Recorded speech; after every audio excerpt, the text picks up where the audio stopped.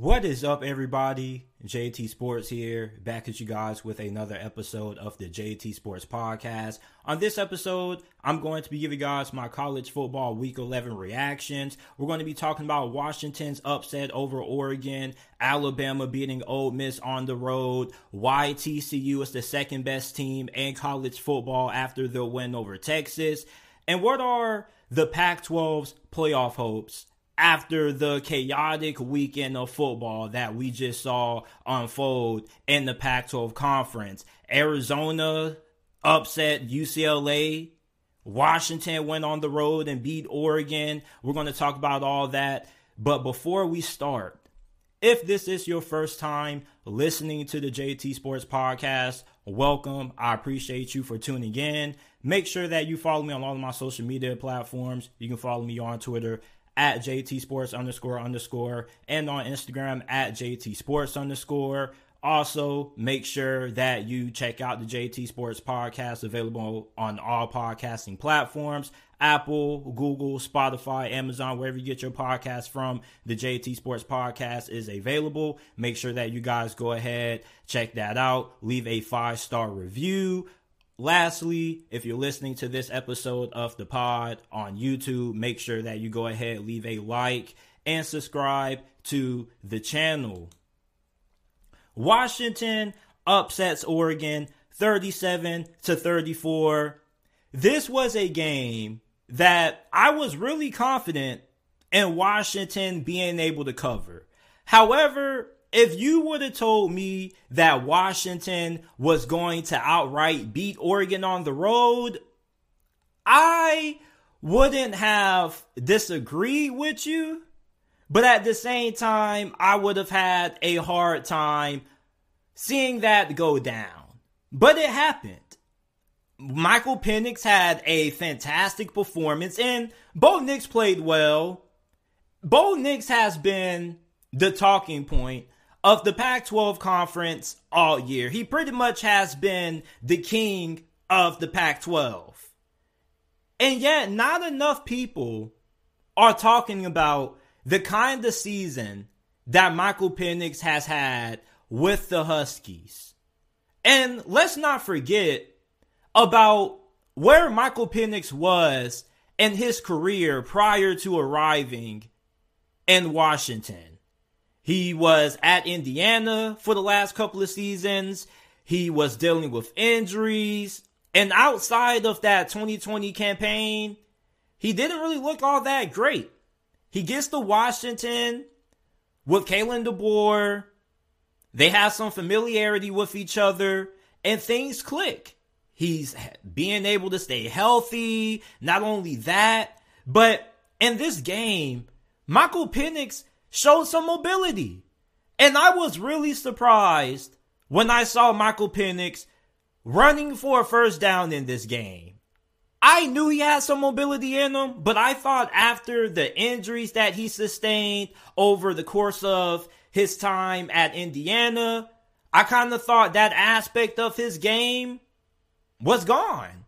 But he showed some wheels in this game. On top of that, his arm strength once again was on full display. He threw a pass right by an Oregon safety.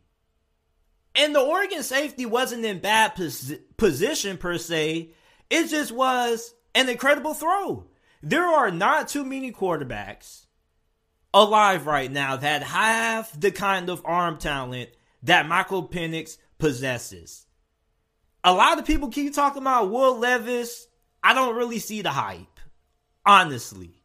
If you're looking at a quarterback who needs a little bit of development, but has a lot of potential, great arm, a little bit of mobility, Michael Penix is your guy. And I think as we progress throughout the remainder of this season and we get closer to the NFL Combine and the NFL draft process, more people are going to start talking about Michael Penix. But he had a fantastic performance in this game. And he's had fantastic performances all year long for the Huskies.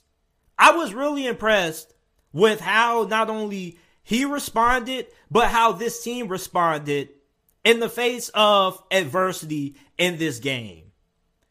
Late in this game, Michael Penix threw an interception inside of the red zone. A really bad one, too.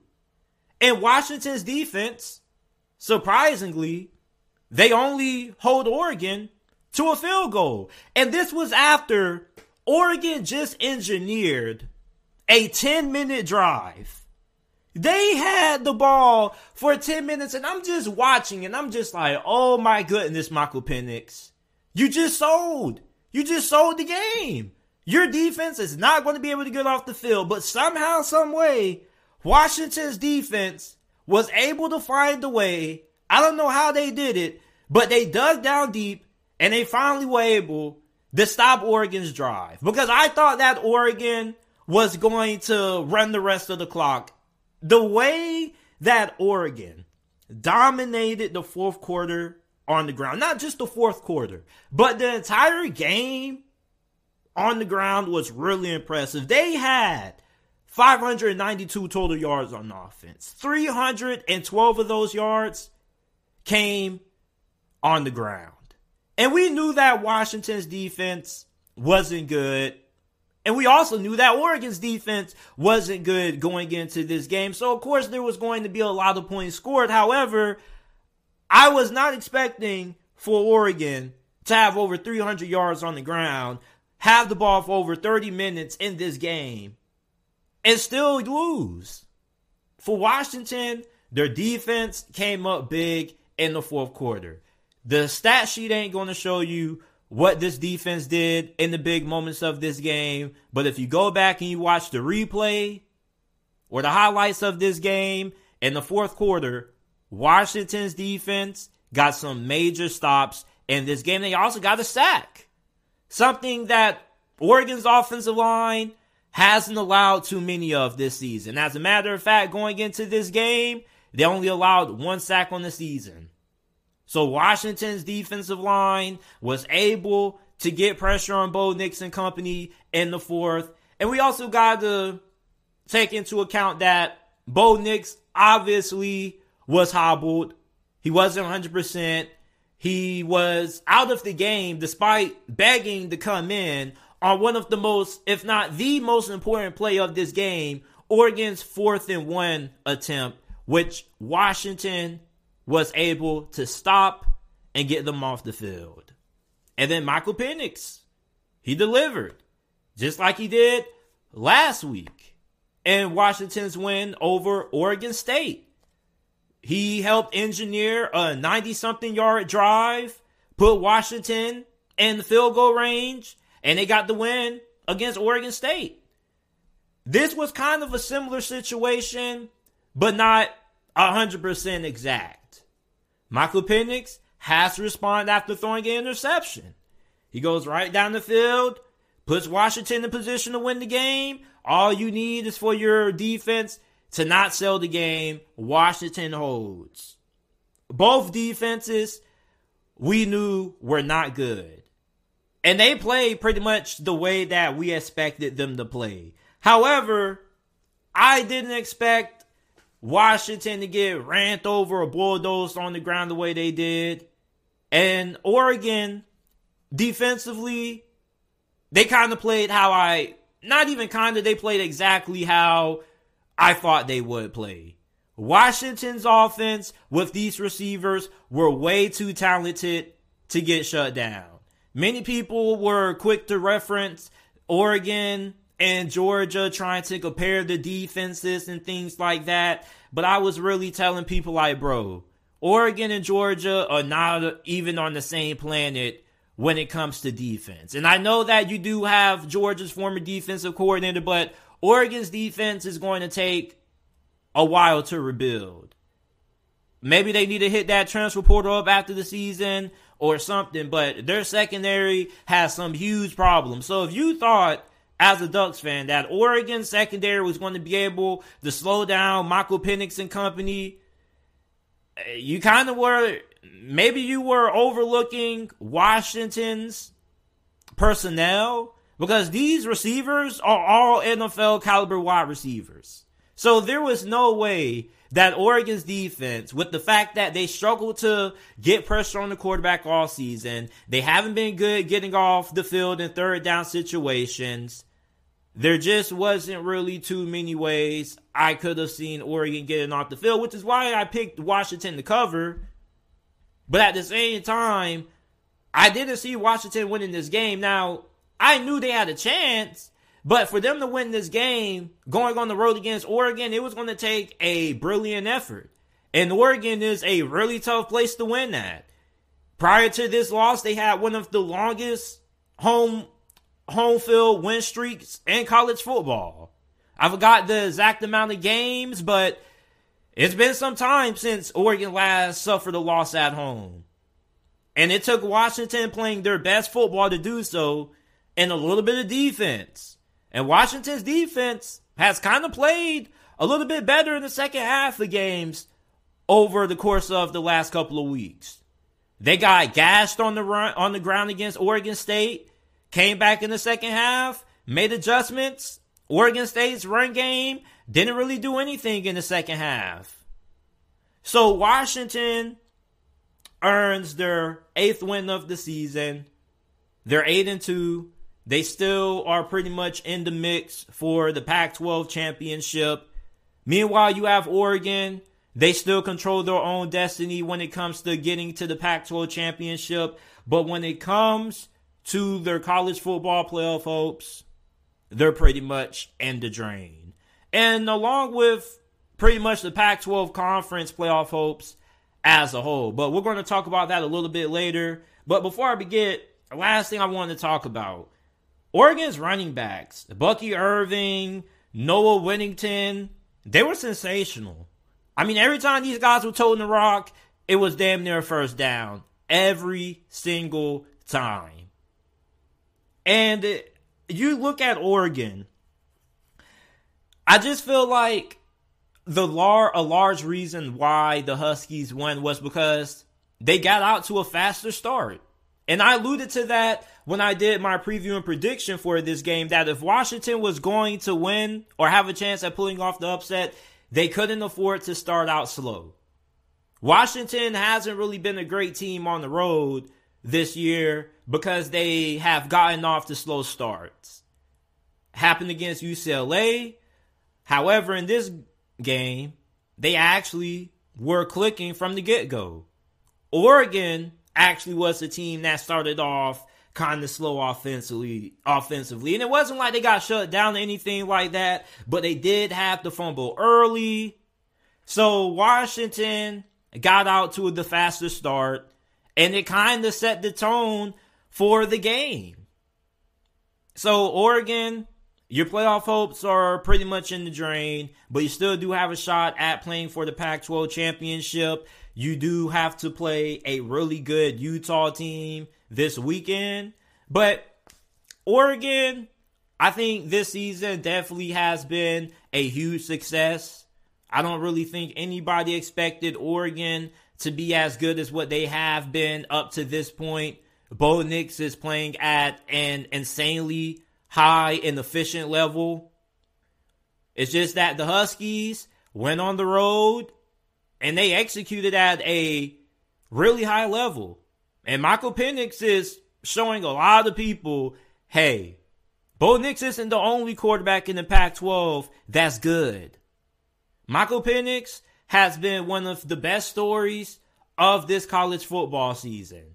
And if you are somebody who is a big fan of the draft, like myself, keep your eyes on Michael Penix during the NFL draft process. I promise you, a lot of people are going to start talking about him once they start observing him and they start seeing how much arm talent he has.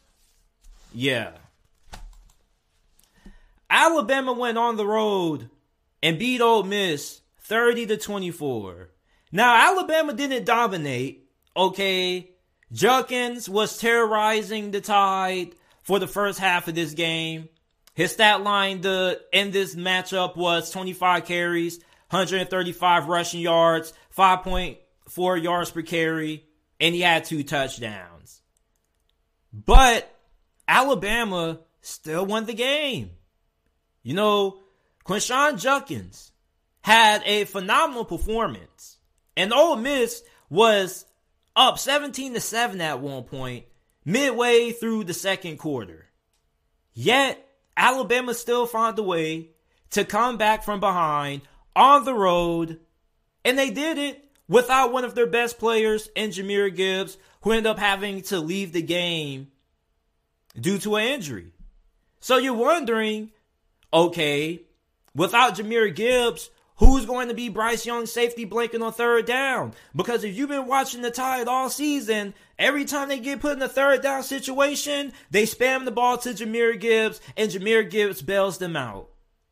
Ole Miss didn't allow that to happen. And to their credit, even before Jahmyr Gibbs had to exit this game, they were fantastic when it came to limiting the impact that he had on offense for the Tide. However, the Tide still had Bryce Young. And Bryce Young, like he always does, he digs into his little magic hat and he pulls out the Bryce Young magic tricks. The Bryce Young magic is something that can only be described in one way. Every time Alabama's backs are against the wall, they tell Bryce Young, hey man, go over there and go get your little magic hat real quick. We need you to pull a little trick out real quick. They pull a couple of cards. Bryce Young tells Nick Saban, pick a card. Nick Saban pulls a card and Bryce Young says, okay, coach, I got you. And he goes and he gets it done. For Ole Miss in this game, I was really surprised that they were hanging around. I thought Alabama was going to cover.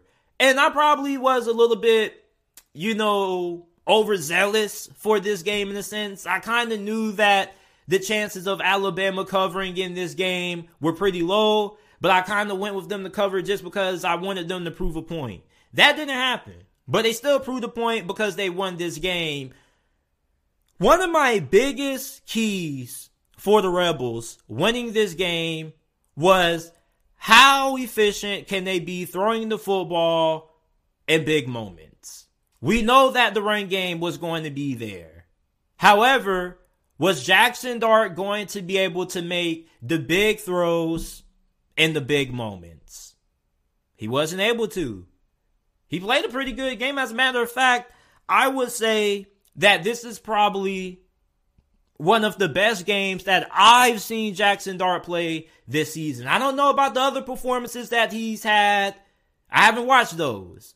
But from the Ole Miss games that I've watched this year, Kentucky, LSU, Vanderbilt, and this one, I think that Dart had a really good performance, and this was probably the best one he had throwing the football. However, the offensive line fell apart in the second half when it came to pass blocking. Alabama was really getting after him. And plus, what has hindered Ole Miss all year hindered them again. Their inability to hit the big throws in the passing game in critical moments. There were some throws that Jackson Dart left on the field, and there were some throws that he didn't really have a chance to get a chance to throw because the offensive line didn't give him a chance to throw the ball. So, for Jackson Dart, he had a pretty good performance. You also look at what he does on the ground for Ole Miss as well. If I had to give him a grade for his performance in this game, I honestly have to give him a B+. I think that Jackson Dart played insanely well in this game. It's just that in the fourth quarter, there were really big throws that he couldn't make. And it's kind of been the same story with him and this whole entire Ole Miss offense for pretty much the whole entire season. The run game has been there every game. But the passing game, when you need to rely on it to win, hasn't been able to deliver. The forced fumble that Ole Miss had early in this game helped them have momentum early. However, similar to their loss against LSU, 45-20 on the road, They played well in the first half. The run game was there. Their defense looked pretty good. And then in the second half, LSU came out. They keyed the run. They forced Ole Miss to put the ball in the air. And they got in trouble. Plus their defense couldn't really get too many stops.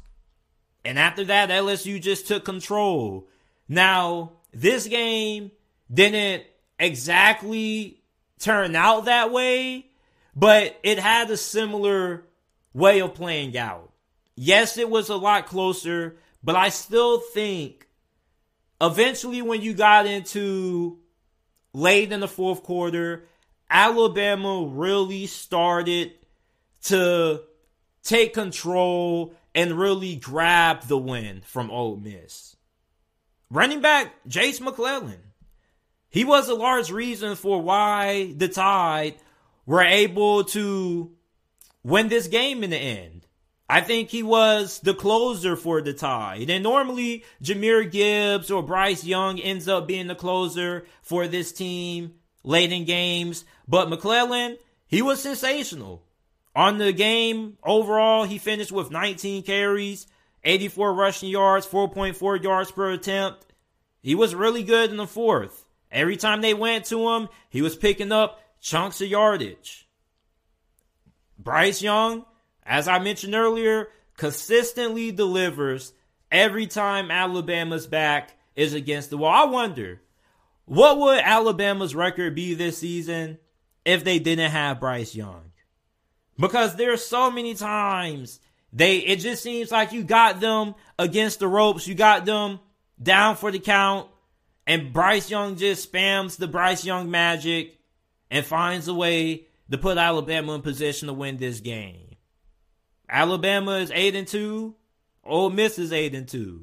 Ole Miss, surprisingly, is only 2 losses in at this point in the season. I thought that this kind of was going to be a little bit of a retooling year for Lane Kiffin and company. When you look at how much they lost over the course of the offseason, I think that this has been a really successful season for Ole Miss, regardless of how their last 2 games end up.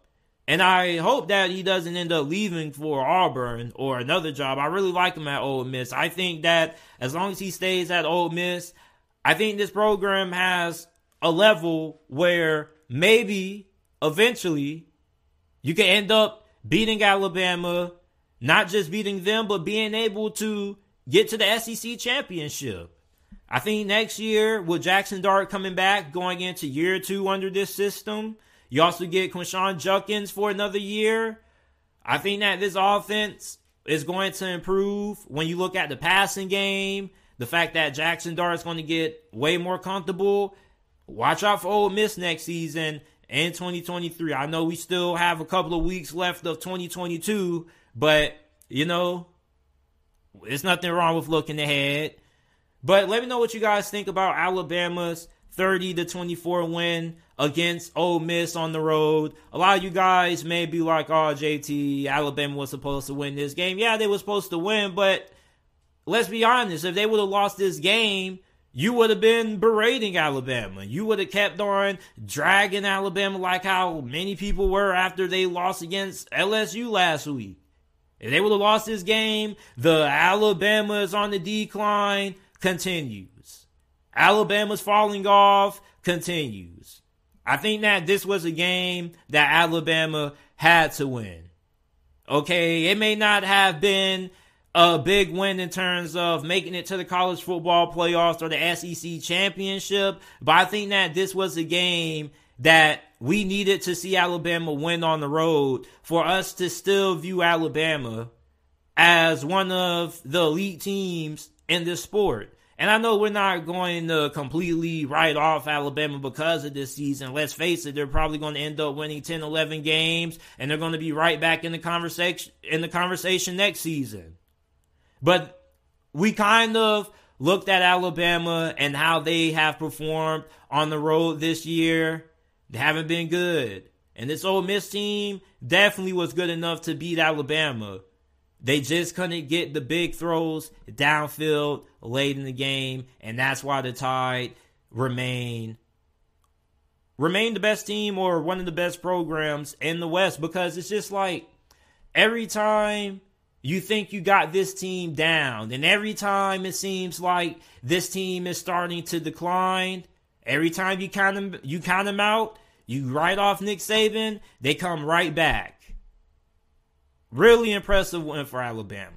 May not be impressive to a lot of you guys watching this, but this was a game that Alabama had to win on the road. Place they struggled at all year, they got it done. TCU beat Texas 17-10 Saturday night. And I haven't talked about TCU that much on the podcast this season, and a lot of people been coming at me about it. I apologize. But you know what they say? No time better than never. And now I'm talking about TCU. When you look at the Horned Frogs, right? This team, we had questions about their defense. Well, their defense looked really damn good against Texas. Quinn Ewers looked garbage in this game. I love Quinn Ewers. He's one of my favorite players in college football, but he was off in this game. Not only was he off, but Texas offense was off. Bijan Robinson. This is somebody who has been going ham over the last couple of weeks. He was held to 29 yards on 12 carries in this game. Not only that, but Texas as a team only had 28 rushing yards. Their defensive line for TCU got after the Longhorns' young offensive line all night. I mean, Texas just looked out of sorts in this game. And it's funny because they were at home. They had the home field advantage. And it looked like they got rattled in this game. Now, TCU, this wasn't the kind of game that we are accustomed to seeing out of them. You know, normally we're used to seeing them put up 40 points a game. But I think this game showed us why TCU is the second best team in college football, because we thought that this team could only win two ways. Either they outscore you, or they have to be able to come back from behind against you and get a couple of miracles here and there. But going into this game, they went on the road. They were going against a Texas team who many people picked to beat them. And they proved the doubters wrong once again. This team showed that they have multiple ways to beat you. And I think that that is something that is an absolute must when you're trying to evaluate and analyze if a team is not only capable of making it to the college football playoffs, but being able to make a run at a national championship. Because in college football, as we already know, anything can happen on any given Saturday. One week, a team could annihilate somebody, and then that same team who just got done annihilating somebody coming off a big win, they end up getting upset by a team that they're a favorite to beat. So you look at TCU and the fact that they can win in multiple different ways. It's a large reason why this team has been able to come back from behind. It's also why they are still unbeaten, and why I think this is the second best team in college football. They are 5-0 against teams ranked inside the top 25. They got wins against Oklahoma, Kansas, Oklahoma State, Kansas State, and recently just Texas. Ohio State, Michigan, neither of those two teams have the resume that TCU has. And I understand that when a lot of people rank teams, they're ranking teams based off how talented they are. However, when you're doing these college football playoff rankings, I think that these rankings have to be based off week-to-week performance. It's like, yes, Ohio State and Michigan are more talented teams than TCU. However, you look at what TCU has done this season, who they've played, who they've beaten, and the metrics show that they've had a tougher strength of schedule. They played in a tougher conference. I think that TCU, based off these analytics and these metrics, I think it's fair to say they are the second best team in college football. They played one of the toughest schedules. I mean, they play in one of the toughest conferences in the sport. Ohio State, Michigan, they're good teams, but where's their resume?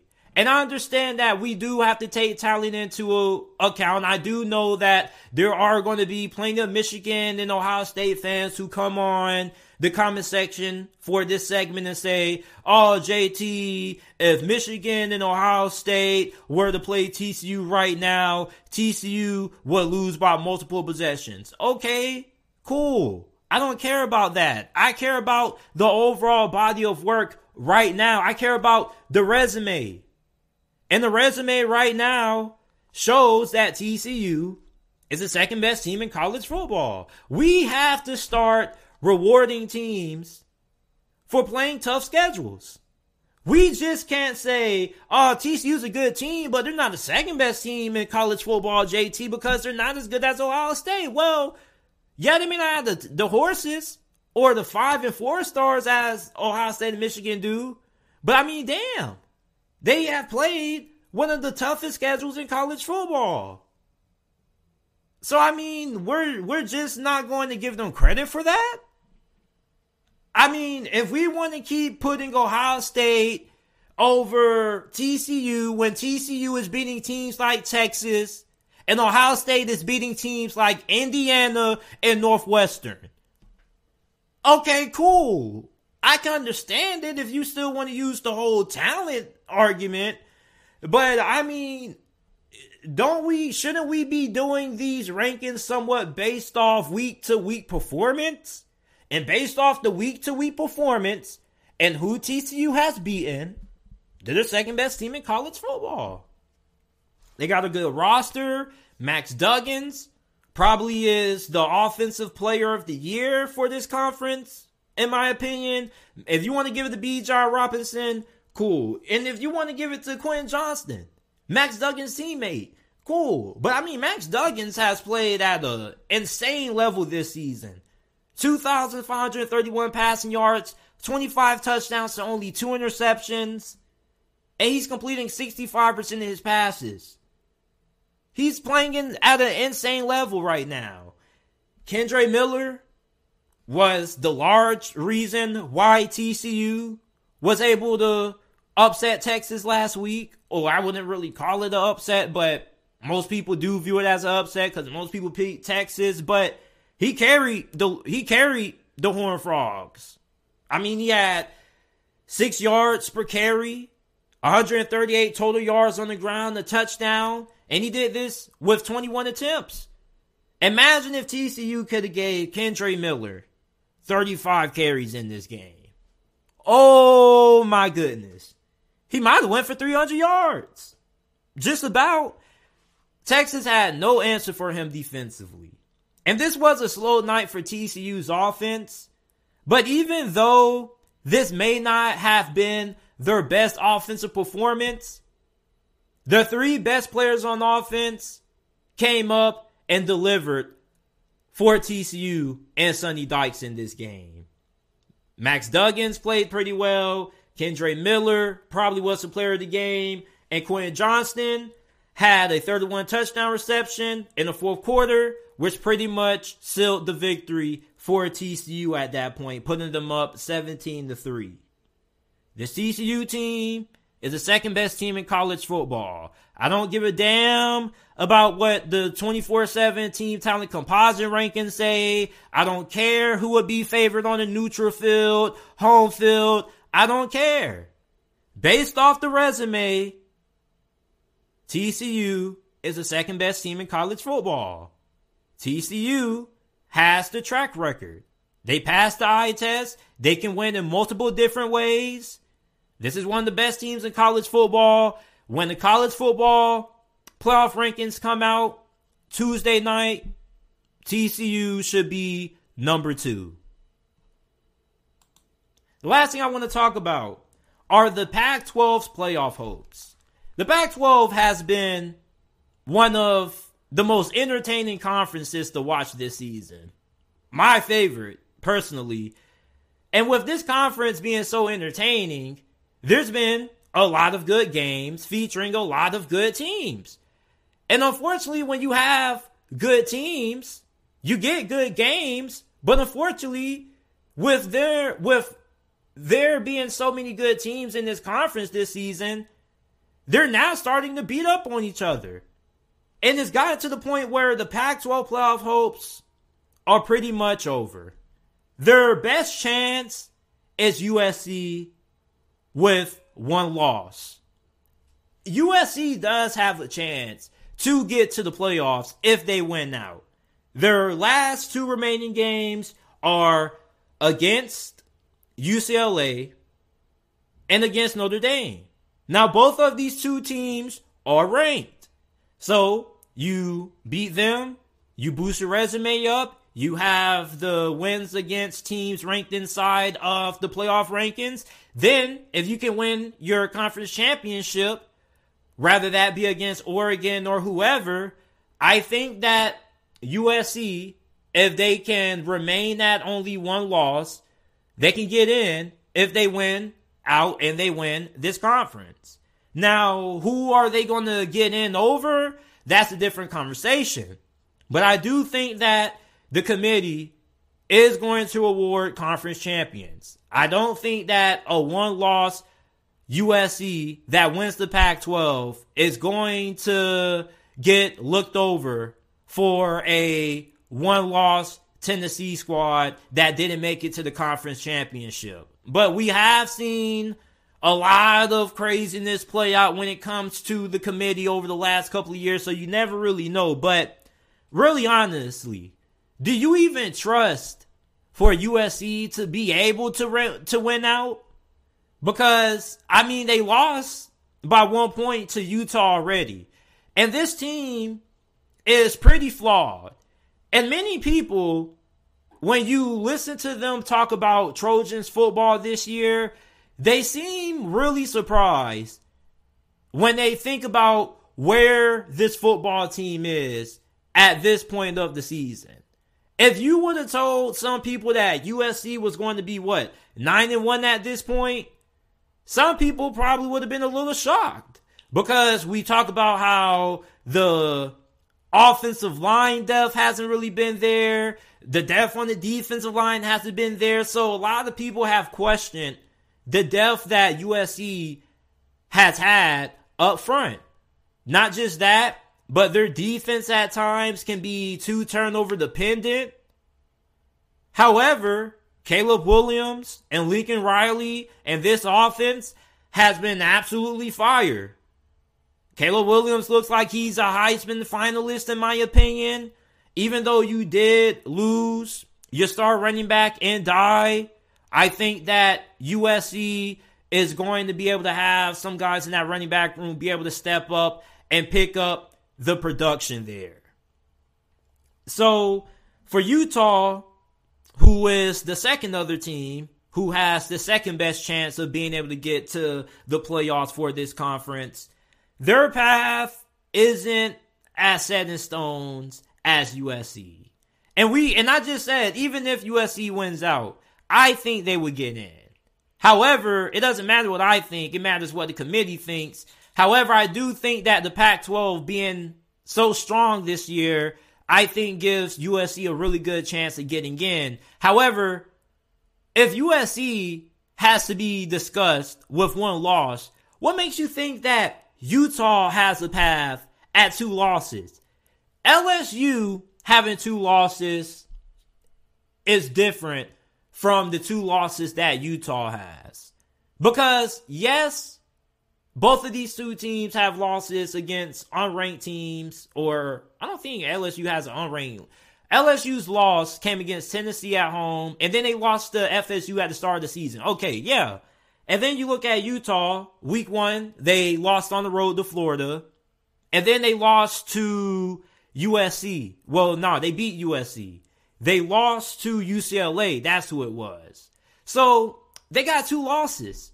And plus, you have the loss to Florida earlier in the season. Like, I don't think the committee is going to give Utah a nod over anybody, even if they do win the conference. I mean, you already have 2 losses. We barely want to put LSU in if they win out. So what makes anybody think that the Utes are going to be able to get in, even if they can win the Pac-12 and beat Oregon this weekend? Which they have to beat Oregon on the road. So we don't even know if Utah is even going to be in position where they even have still 2 losses. They probably could have 3 or 4 by the time we get to the selection show and the committee decides on the 4 teams who are going to get in this year. I look at Utah. This team is pretty good, but they had some hiccups this season. You had the loss against Florida. You shouldn't have lost that game. Utah's hopes of making it to the playoffs were over when they lost to UCLA.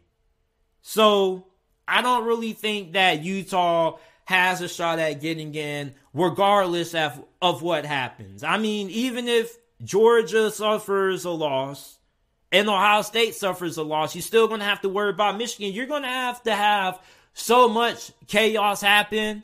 And even if that chaos happens, you're probably going to need another team or 2 to drop another game.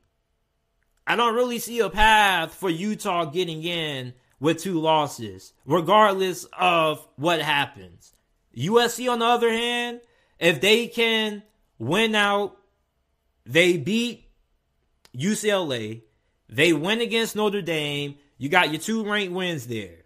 You can win your Pac-12 championship, you have your conference championship there. At that point, you're going to have 2 SEC teams that you have to worry about. And we all have a feeling that 2 SEC teams are going to get in, barring something catastrophic happening. So either Georgia's going to get in. We know they're pretty much a lock. And it's either going to be LSU or Tennessee. If LSU wins the SEC championship, they're probably going to get in.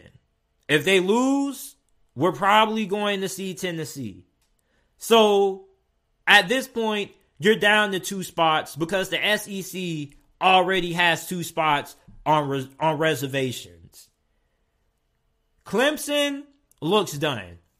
I'm not counting them out, but I just don't think their schedule and with how the ACC has been this season is going to be able to catapult them back into the top 4.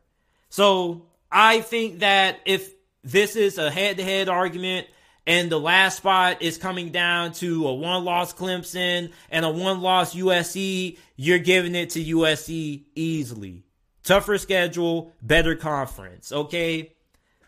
But with Clemson there, even if they suffer another loss, or even if Clemson is able to win their conference, I just don't really think that winning the ACC means that much this year. That conference hasn't really been great. So I think that the Pac-12 champion over the ACC champion probably favors the Pac-12 champion.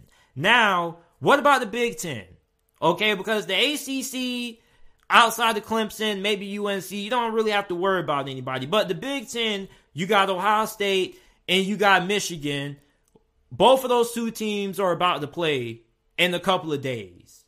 So eventually, one of those 2 teams are going to end up with their first loss of the season. Maybe at that point, barring what happens this week if they don't lose. So you probably have to think that that's going to be an elimination game. However, I do think that there's a chance that we could see 2 Big Ten teams into the college football playoffs. I'm not going to rule that out. However, if we're going based off just this situation, this hypothetical scenario, let's say one of these two teams loses, the other goes on to win the Big Ten. The Big Ten has a spot at the table. Okay, so now you got one spot. I think that spot is either going to go to USC or you need TCU to lose somewhere down the stretch. And I do think that TCU is more than capable of being able to fall somewhere down the stretch versus rather it be Baylor or in the Big 12 championship. But for right now, it looks like for USC and the Pac-12 to get into the playoffs, they need a lot of help. And they need a lot of things to happen. I mean, you need LSU to lose to Georgia, or you just need LSU to take another loss in general. Then you probably would like to see Clemson suffer another loss just because you just would not have to worry about them at all if they take another loss. But if they do remain with one loss, they could kind of throw a wrench into the decision there. So then you got Bama. Oh, I almost forgot about Bama. Yeah, they're there. I don't think the committee, is going to put a 2-loss Alabama team in, regardless of what happens. I mean, yeah, you do have some good wins, but I just don't think Alabama at 2 losses, you could really justify that over a 1-loss Pac-12 champion in USC. So I don't really think USC fans have to worry about Alabama. Now, we already talked about LSU and Tennessee. So really, the Pac-12, they don't really control their own destiny. You're going to need USC to win out. And honestly, I don't know if they're going to be able to win out. I think that with how this conference has went this season, we're going to continue to see them beat up on each other, and USC is going to lose somewhere within the next couple of weeks. I don't know if it's going to be in the Pac-12 championship. I don't know if it's going to be against UCLA, but I do have a feeling that this team is going to slip up somewhere within the next couple of weeks. So I don't really think that the Pac-12 has a shot at getting into the playoffs this season. Yes, USC is still in the conversation. They're still in the race. However, the chances of USC being able to win out, I think, are really small. Really small. Especially if they have to face Oregon in the Pac-12 championship game. I probably would take Oregon.